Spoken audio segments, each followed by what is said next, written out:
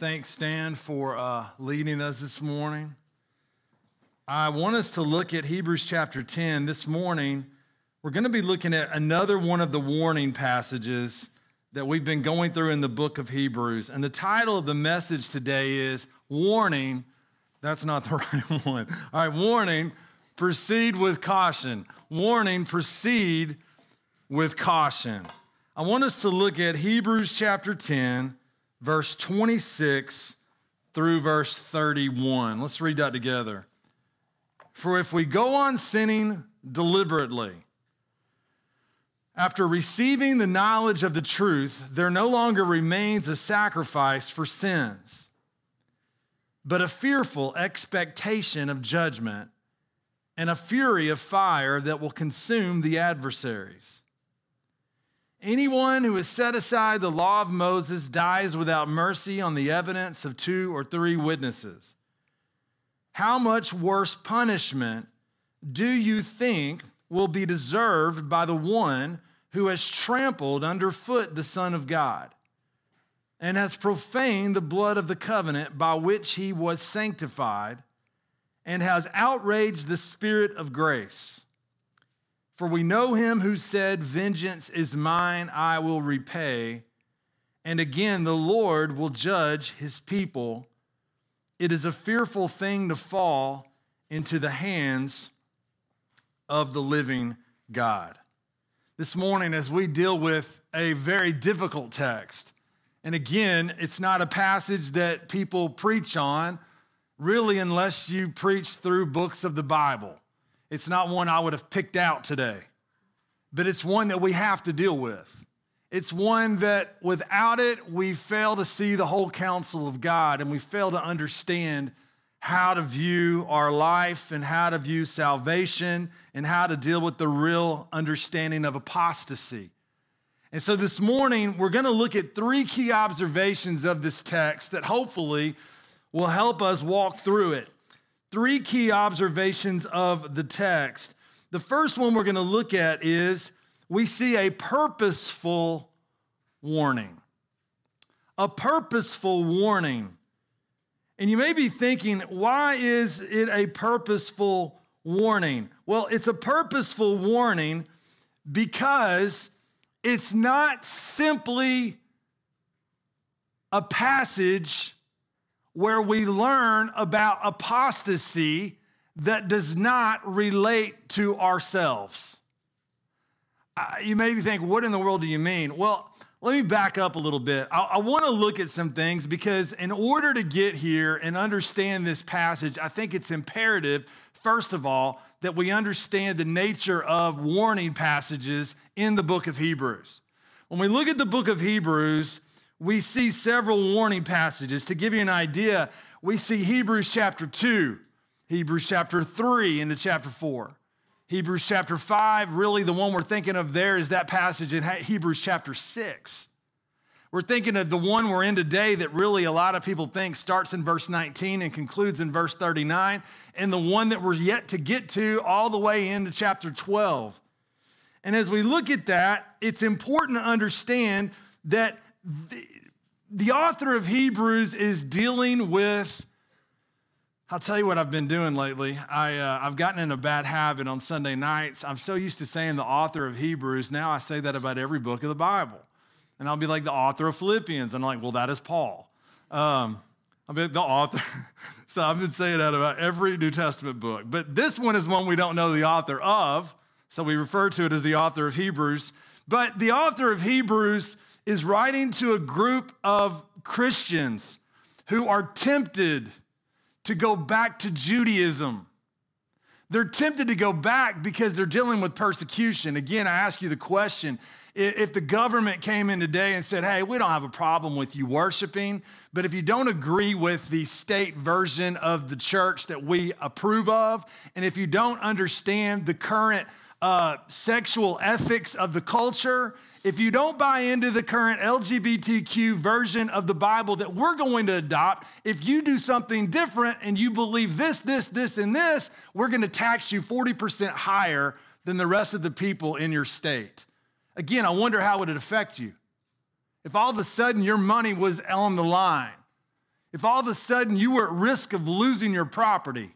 These were people who not only had their property plundered, they were at risk of being martyred for knowing and following Christ.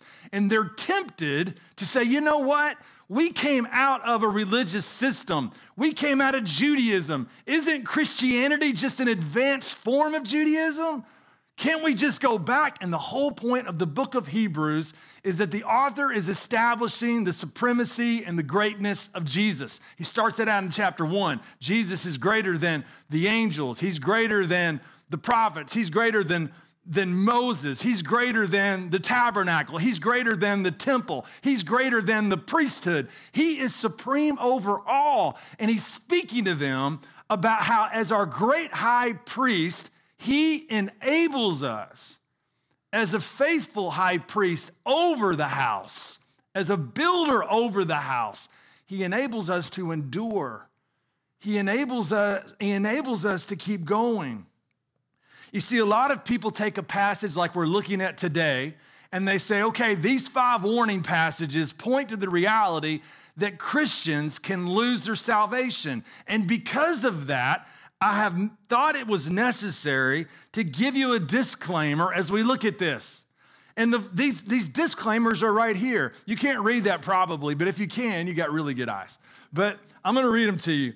You see, the first one, the Bible does not teach we can lose our salvation. Scripture interprets Scripture. The second one, apostasy reveals no true root in the faith. If you want a cross-reference to look at that, it's 1 John chapter 2, verse 19.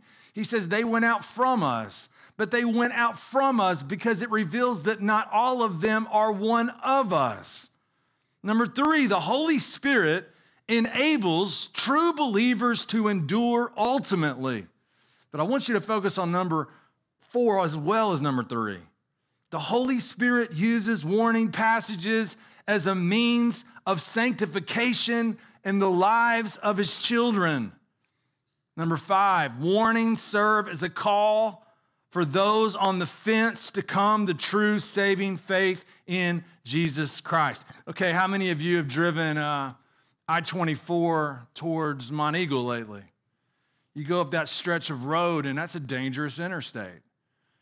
You go up, and there's a lot of signs on the side of the road. What are those signs designed to do when you're traveling on an interstate? When you're traveling down a country road and there's a sign that says dangerous curve and it drops the speed limit from 40 to 25. Or when you're driving and you can imagine the lanes running out. First of all, I was listening to a guy named Brian Borgman, and I agree with him on this. He says, when we look at this, we got to be careful because a lot of Christians rightfully attest to the fact that we cannot lose our salvation if we're truly in Christ. But what they do is they negate the very purpose that these passages are in the Scripture. You see, when this was written, it wasn't designed simply to show that there's going to be apostates. It wasn't simply designed to show the true test of saving faith. That wasn't his intent. It's like some people look at these passages and they panic immediately and they can't even read the passage. When you see a speed limit sign, you shouldn't scream. And when you see a sign that gives you the fact that there's going to be a curve, it's not designed to be a test of your driving. It doesn't mean that you now take that curve as fast as you can or appropriately to see if you're a good driver. No, the signs are given as a means to get you safely to your destination. In the Scripture, God has designed the warning passages to be a means to get us safely to our destination. And not only a means to get us safely to our destination, but a means of grace to help us persevere. The warning passages are used by the Holy Spirit of God in many different ways. You may be here today and you're very casual in your profession of Jesus Christ.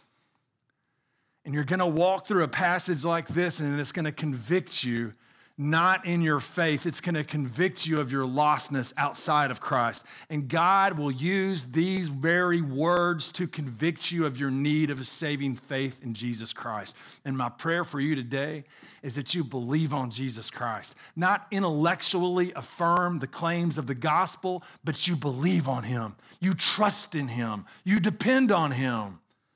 You may be here today, though, as a Christian, and you're very apathetic in your walk. You come to church, you know your Bible. Maybe you don't come to church. Maybe you're very casual.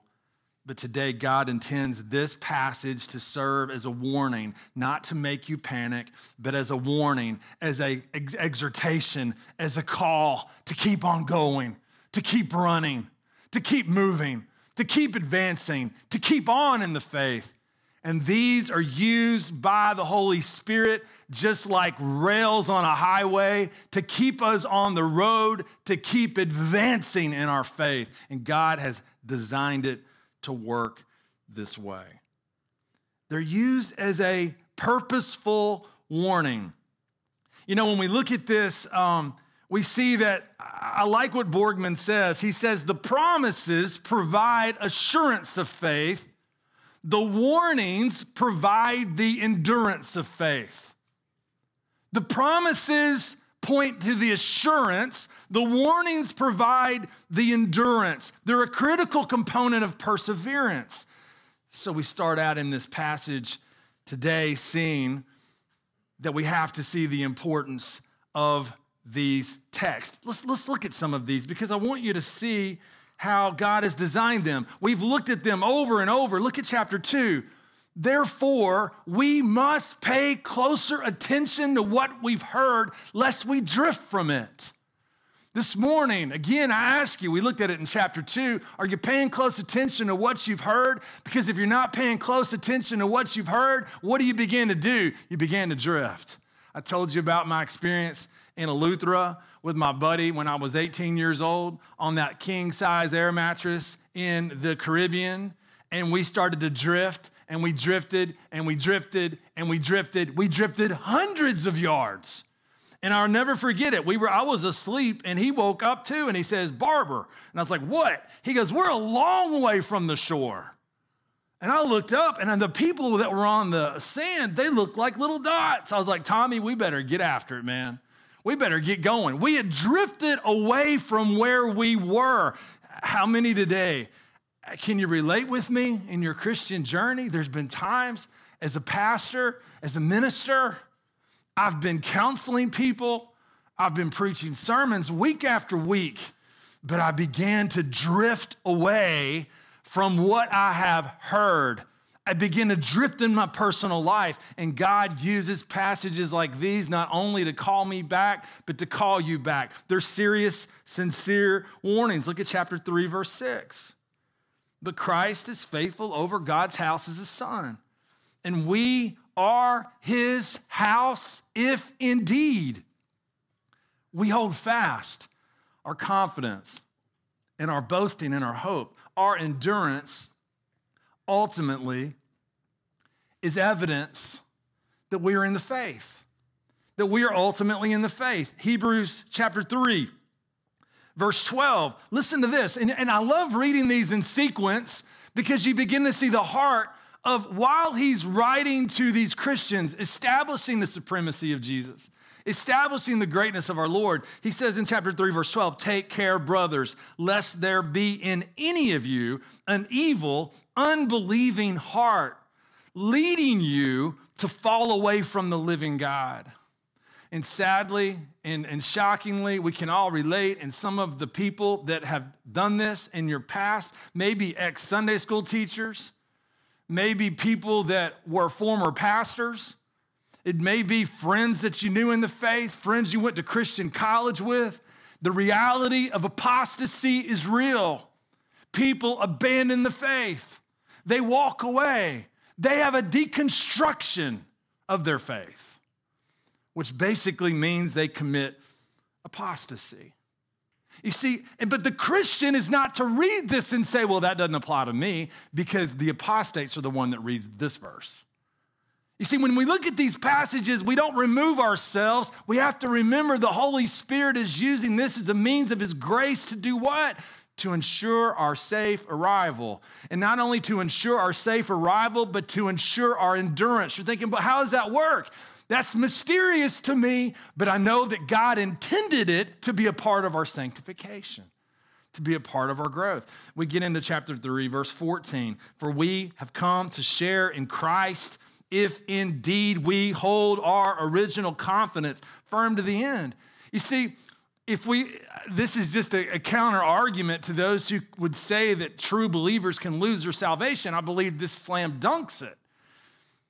You see, those people would say, well, no, we shared in Christ at one time, but then we walked away. And that's not what the author says. He goes, no, we have come to share in Christ if we finish, if we hold fast to the end. And what is that encouragement to do? It's to encourage us to keep on in the faith. Hebrews chapter 4 and verse 2, for good news came to us just as to them, but the message they heard did not benefit them because they were not united by faith with those who listened.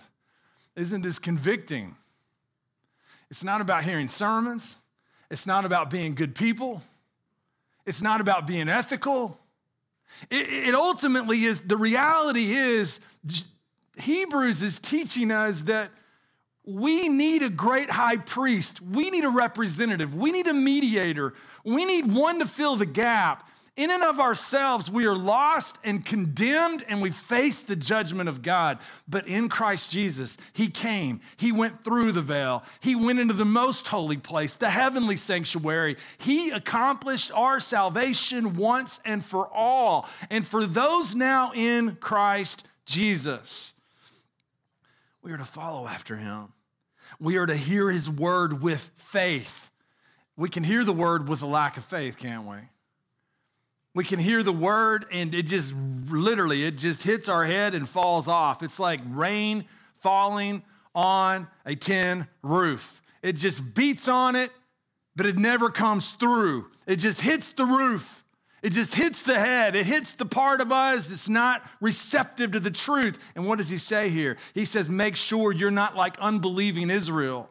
When they were confronted with the good news of the word of God, they rejected it and didn't hear it by faith. We came all the way down to chapter 6, and what does he say there? And we desire each one of you to show the same earnestness, to have the full assurance of hope until the end, so that you may not be sluggish, but imitators of those who through faith and patience inherit the promises. The next one we see Hebrews chapter 12. We've not yet to get there, but notice what he says. It's very consistent with all of these themes. Strive for peace with everyone and for the holiness without which no one will see the Lord. And then we see later on, see to it that no one fails to obtain the grace of God, that no root of bitterness springs up and causes trouble, and by it many become defiled. On and on and on, we see this. So we start out today and we see that this is a purposeful warning. This is a warning not for people that, it's like, have we ever done this before? Have you ever thought, wow, I'm so glad so-and-so's here today. They really need to hear this. Have you thought that before? I've been guilty of that. I'm like, I am so glad they're here. And it's like, I'm the one that needs to hear it more than anybody in the room. And so be careful with that. Today, God, you may be thinking, but I'm a true believer. I'm following after him. I'm assured by his promise. Well, today, submit to his purpose of these warning passages in enabling you to continue to endure. That's my challenge to you. The second observation that we're going to see today is very sobering in these last 2 points. A consequential rejection. A consequential rejection. When we look at verses 25, 26, and we go to the end of the passage, we see a pattern of rejection, and we also see a pattern of judgment. And it's important to just define what is the rejection that we're looking at in these verses. What is the rejection that's taking place here? Let's look at them. The first one in verse 26, for if we go on sinning deliberately after receiving the knowledge of the truth, there no longer remains a sacrifice for sins. It's interesting because there's a rejection that is taking place here. And immediately this has caused much trouble to much of church history because people have taken verse 26 to mean that if I have ever sinned deliberately, and I don't know about you, but we all have sinned deliberately in the last 24 hours. We've all sinned deliberately, most likely this morning. You think about, from the guy who cut you off to your impulse to getting back at all cost. I would never know anything about that. But, and we laugh because, we can relate to our fallenness, but we think about the seriousness of our deliberate sins. But I want to caution you here. The emphasis here is not on a sin that's deliberate, it's on a habitual nature of deliberate living. It's a deliberate lifestyle. It's a deliberate rejection. It's a deliberate resistance to the things of God. You see, when you look at this, immediately I was thinking about 1 John chapter 3. In 1 John chapter 3, there's a passage that's troubled a lot of Christians as well, but I think when we understand the grammar of it a little bit, it helps. 1 John chapter 3 says, no one born of God makes a practice of sinning. Now notice what he says next. For God's seed abides in him, and he cannot keep on sinning. Now, lest we forget, 1 John chapter 1 says, if anyone says they're without sin, the truth of God is not in him. And then he goes on in 2 verses later, and he says, if we confess our sins, it's present tense. If we continually confess our sins, speaking of the need for consistent confession and repentance in the day-to-day life of the Christian. So he's not speaking about a person who's sinning at times in his life. He's speaking about habitual sin. He's speaking about a lawlessness. He's speaking about a lifestyle of sin. And in the context, he's speaking about a rejection of Christ. You see, the question I want to ask you this morning as we go through this that we have to ask, are you sensitive to the Word of God? Are you sensitive to the Word of God? Another question, are you pliable?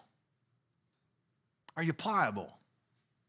Another one, are you repentant? I want to ask you a thoughtful question here. I want you to think, when was the last time that the Word of God influenced you in your day-to-day behavior? Where your behavior, through the power of the Spirit, was bended and made pliable into conformity with what God desired you to be doing in your life? That's a question we need to reflect on. Because daily, what is one of the things that the Word of God does? 2 Timothy chapter 3 says, all Scripture is inspired by God and profitable for instruction. And then what's the next word? He says, and also for reproof and then for correction. So the Word of God reveals to me not only the truth of how to live, the Word of God reveals to me when I'm out of line with that truth. Now ask yourself, when's the last time that the Word of God revealed to me being out of line with His truth? When's the last time in your marriage God did that? When's the last time in your parenting God did that? When's the last time, teenager, in your life towards your parents, God did that? You see, what's happening here is that the people that he is describing here are dangerously, deliberately unpliable. They're deliberately unrepentant. You see, there's not a sensitivity. There's not a repentant attitude. They're on dangerous ground. They're hearing the word of God regularly without repentance. You see, if we're going to church, if we're doing Bible study, and the Word of God is not affecting us in our day-to-day, we have to wake up. it would be as if the author of Hebrews would say, come on, man, go on. Go on with your faith. Don't get lulled into sleep.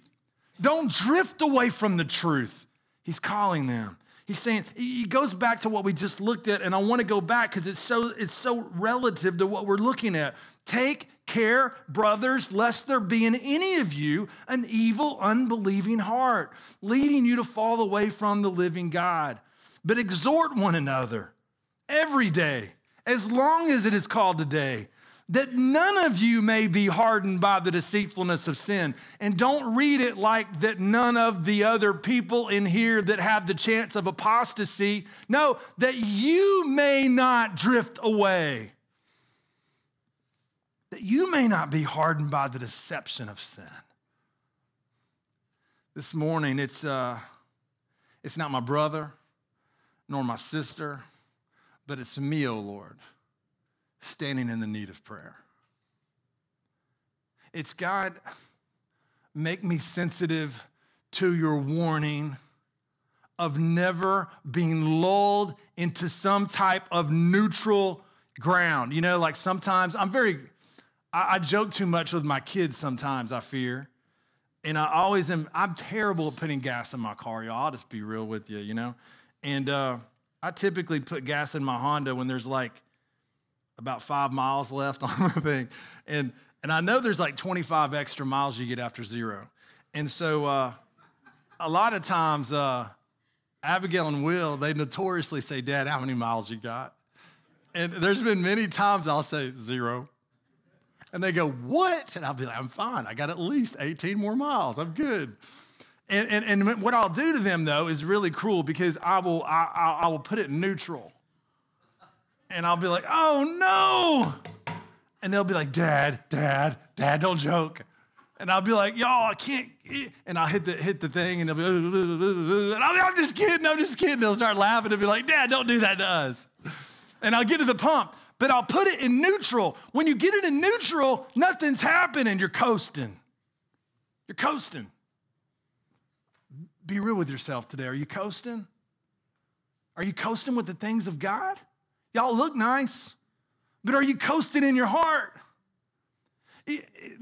What God is calling us to is not an easy believism, an easy feel-good cultural religious experience where we go to church with nice-looking people on a nice Sunday and hear a nice message and go back into the workforce. He's calling us to understand the implications of who Christ is and his great priesthood, and to understand the necessity as Christians to live full force in submission to Christ. He says, look, you move forward in this last verse here in Hebrews, and what is he saying? He says, for we have come to share in Christ. You know, today, if you hear his voice, do not harden your hearts. And the question today is, are we hardening our hearts at the teaching and the reception of God's word? They had received the truth. You remember back in Hebrews 6, we saw that this was dangerous because the people in chapter 6, verses 4 through 6, they were described as people who had been enlightened, who had tasted, who had shared in the Holy Spirit, who had tasted the goodness of the word of God. You're thinking, that sounds pretty good. That sounds pretty good. Sounds like they're really spiritually active people. They're really getting it. But what was the very clue that they had not received the truth? It was in Hebrews 6, verse 7 and 8.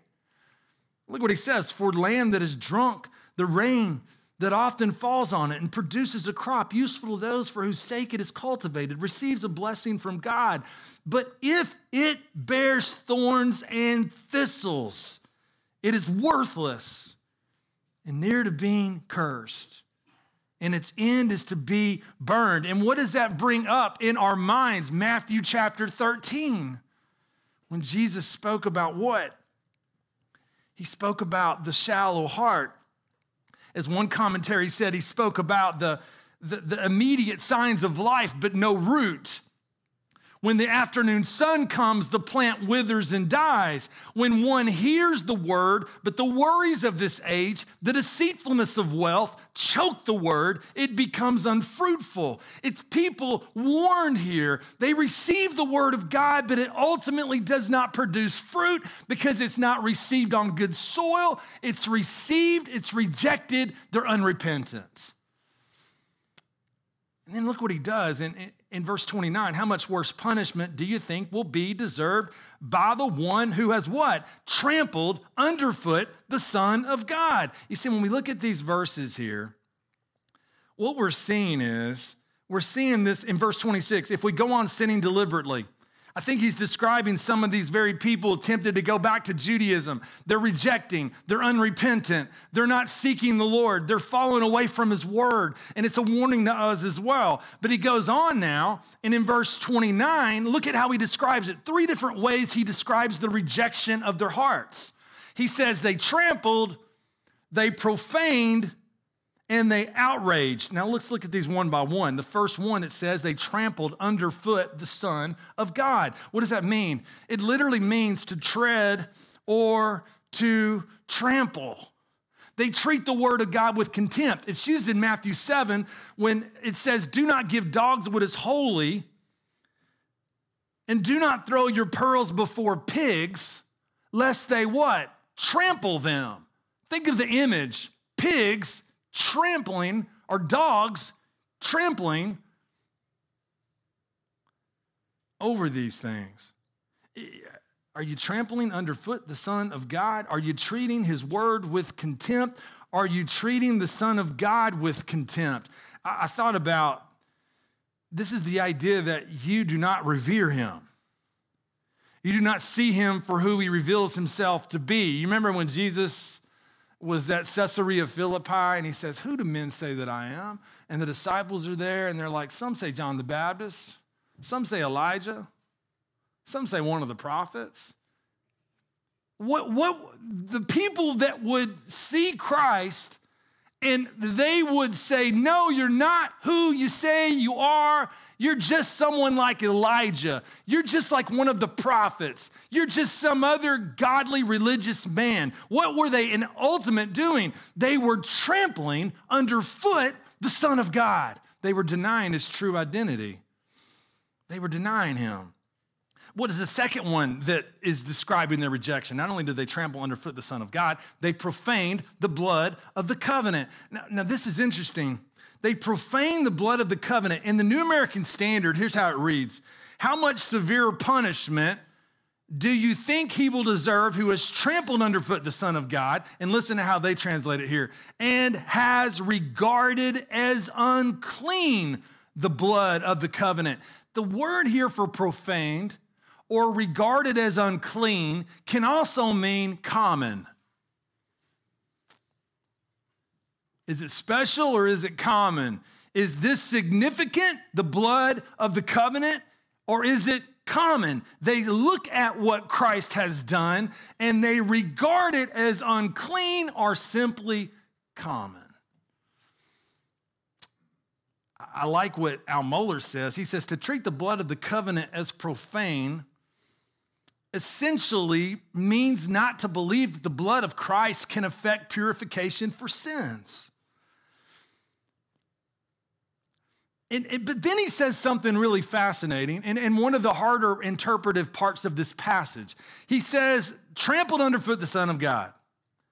And then he says, they what? Profane the blood of the covenant by which he was sanctified. And that's where people say, now, wait a minute. This has to be a Christian. Because it says they profane the blood of the covenant by which he was sanctified. And earlier in the chapter, he just said we were sanctified. You know, it was a one-for-all type situation. How could this be a one-time sanctification if these people who were sanctified are now trampling the Son of God and are profaning the blood of his covenant? Well, let's look at this a little closer. One thing we have to keep in mind is the primary meaning of sanctified is the idea of being set apart. being set apart. One man said, this might trouble the reader, but the difficulty disappears when we remember that the writer is addressing himself to the professing Christian church, made up of saved and unsaved, and that the idea here is by which he professed to be sanctified. Another angle here is some people think that by what happened, these people were, if you're an apostate and you never have come truly in the faith, you've experienced Christian baptism. And when you experience Christian baptism, it is a public sign to the world that you have been set apart unto Christ. If that's not true, in a sense, by your false profession, you have publicly been set apart unto God, but it was never a real deal. But there's another option. The other option is that if you read this passage and you start back, it's fascinating. There's another way. How much worse punishment do you think will be deserved by the one who has trampled underfoot the Son of God and has profaned the blood of the covenant by which he was sanctified? The he might be referring to the Son of God. Now, this is interesting because the person who really made this a popular interpretation was John Owen. John Owen, and near the end of his life, wrote a commentary, one of the largest commentaries that anyone's ever written on the book of Hebrews. And in that commentary, he makes this statement. He says, it is Christ himself that is spoken of, who was sanctified and dedicated unto God to be an eternal high priest by the blood of the covenant, which he offered unto God, as I have showed before, he says. And then he goes on, that precious blood of Christ, wherein or whereby he was sanctified and dedicated. So in this sense, we often think of sanctification and we think of it as like a progressive growth. But remember, he's saying not that way. He's saying this sanctification represents the dedication of his sacrifice to his Father. It represents his being set apart. And he says that precious blood of Christ, wherein or whereby he was sanctified and dedicated unto God as the eternal high priest of the church. This, here it is, this they esteemed an unholy thing. That is such as would have no such effect as to consecrate him unto God and his office. Wow. I think he's on. I think this is right. I think what he's saying here is exactly what Owen's saying, because look at the passage in Hebrews 5. The author of Hebrews says, in being made perfect, he became the source of eternal salvation to all who obey him, being designated by God a high priest after the order of Melchizedek. But they would look at this sacrifice and they would say, no, no, no. That is not a special sacrifice unto the Father. That is a common one. You know, another passage here would be Hebrews 9, 11, and 12. What does it say here? But when Christ appeared as a high priest of the good things that have come, then through the greater and more perfect tent not made with hands, that is not of this creation, he entered once for all into the holy places, not by means of the blood of goats and calves, but by means of his own blood, thus securing an eternal redemption. And do you see how serious it is if we would ever look at this and say, nope, not for me. Not for me. And who's his audience? His audience is people who are tempted to do this very thing. To walk away and look at the sacrifices common. To walk away and look at this is not some special consecration unto the Father, but to see it as simply one other death, one other cruel crucifixion, but not something that's truly effective and makes men right with God. The last one he mentions here in the text, he has outraged the Spirit of grace. What is the three? I mean, he's deliberately sinning. That's rejection. He's trampled underfoot the Son of God. That's rejection. He's profaned the blood of the covenant. That's rejection. He's outraged the spirit of grace. It means to use reproachfully, to treat with despite or reproach. I mean, this is serious stuff. This is serious, serious stuff. And look at verse 29. How much worse punishment do you think will be deserved by the one who was trampled underfoot, the Son of God, profaned the blood of the covenant by which he was sanctified, and has outraged the spirit of grace? This morning, as we look at, I wanted to go one more, but we're going to close her out today. I want you to think about something. You may be thinking, that's sobering because this is serious, serious stuff. The last point we're going to jump into next time is a terrifying judgment. It's terrifying. It's terrifying. It's like receive the Son and receive life.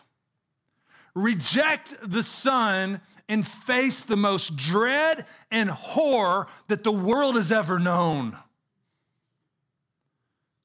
You face the judgment and the wrath of God. That's sobering reality. This morning, I call you, Christian, to consider something. I want you to consider this morning your heart and your response unto God. If this is the attitude, if they would reject and insult the Spirit of grace, if they would trample underfoot the Son of God, if they would reproach him in all of these ways, what should be our response this morning to the living God? Oh, Christian, what should be our response to Christ? What should be our response to Christ? May we never treat him as common. May we never reject him. May we never be apathetic. May we never live in private sin. May we never walk in our lives without dealing with the reality of who Christ is. This morning, I know this may sound like a strange way of thinking about it, but this is my mind simple. I was thinking about, if you got a scale of 1 to 10, and number 1 represents outright rejection of the Son of God, and number 10 represents total submission unto Christ. Where are you at on the spectrum this morning? What would you say? Where are you at? This morning, are you drifting from what you've heard? This morning, it's the kindness of God. I told you before, there's been times in my life where I can't explain it to you, but I've been drifting in my faith and I've sat under biblical preaching, and God has literally shook me in a way that I couldn't explain to others because it wasn't some type of visible phenomenon that hit me. But the Spirit of God took his word and rattled my heart in such a purifying way as to bring me to a place of repentance and confession. This morning, church, the Lord calls out to us in his word. And isn't it amazing how the only way the church stays purified is through the word of the truth, through the power of the Spirit. And this morning, the word calls us. Kyle read earlier James 1, 21 and 22. I want to look at that with you as we wrap things up. Therefore, put away all filthiness and rampant wickedness, and receive with meekness the implanted word, which is able to save your souls. We looked at this years ago in James. This is speaking of the Christian. And I think what he's speaking about at the end of the verse is not their initial salvation. Salvation in the scriptures looked at as past, present, future. We have been saved. We are being saved. We will be saved. I think what he's telling the Christian is saying, Christian, walk putting aside the sin in our life. Because in reality, in Christ Jesus, you put off the old man at your conversion. Now live daily in light of the reality that the old man's been put off. And rather than, you've been tempted to do it, guys. I know the ladies don't do this, but you got to go to the gym and you don't have any clean clothes, and you go to that laundry basket and start sniffing. And you sniff, and a lot of times you get the wrong indication because it doesn't seem that bad, but you get to the gym and people start looking at you funny when you walk by. You know, it would be silly this morning if you got up and instead of going to your closet to get out a clean shirt, you said, you know what? What's some dirty stuff in there? What's in the laundry room? I want to see what I got in there. And under those wet towels, all kinds of stuff, you pull out a button up and you're like, oh, this looks good. I'll spray Right Guard on it and throw it in the dryer. And in 30 seconds, it'll be good as new. And you put on that old shirt. What's happening there? You're not living in light of the truth of who you are. You see, in Christianity, it's knowing who you are in Christ Jesus. Paul says that in Christ we put off the old, we put on the new, and now all the writers of the New Testament, they have a similar theme when they tell us, don't put on those things that are unbecoming of who you are. But in light of the fact that you have a great advocate, in light of the fact that Jesus is your high priest, live in light of who he is, and don't live like those outside of him who would reject him, who would push him away, who would literally insult him. Christian, more than anyone in the universe, submit your heart and your life to him.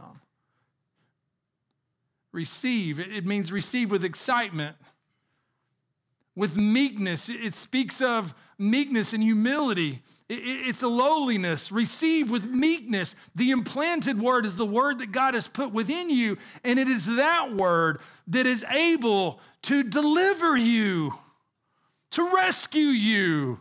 To rescue you from what? From the propensity that we would have in and of ourselves to drift. But that word is a rescuing word. It delivers us through the power of Christ. He then finishes it and says, but be doers of the word and not hearers only, deceiving yourselves. So this morning, would you bow your head? I want to ask you a question. Are you simply a hearer of the word this morning? Are you like the person who looks in the mirror? You see what you look like, but you walk away and you immediately forget what you just saw? But by the grace of God this morning, Christian, receive the warning that God has sovereignly, providentially put in your life this morning by no accident. Receive it with submission of heart. Receive it with that submissive spirit.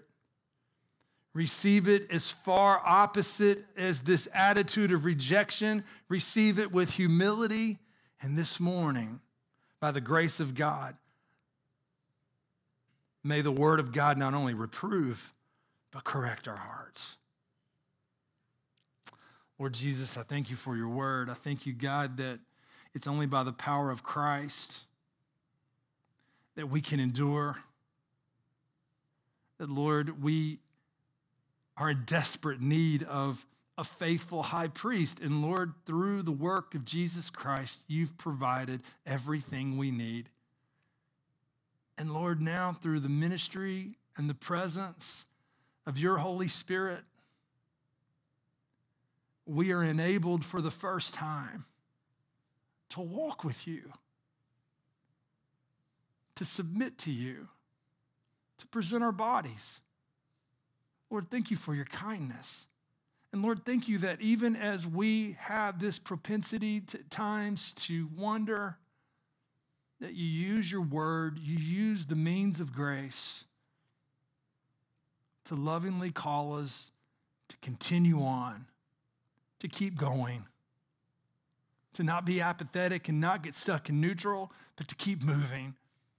And Lord, we know from your word that to keep moving implies this ongoing confession and repentance. So Lord, I pray that would happen even now as we close this service. Lord, I pray if there's anyone here today that thinks, you know what, I never knew the Son of God. I've never truly come to Christ. I pray today, Lord, they'd hear your good news and they'd believe on the one who died in their place and they would receive forgiveness of sins. They would walk with you and know you. It's in Jesus' name we pray. Amen.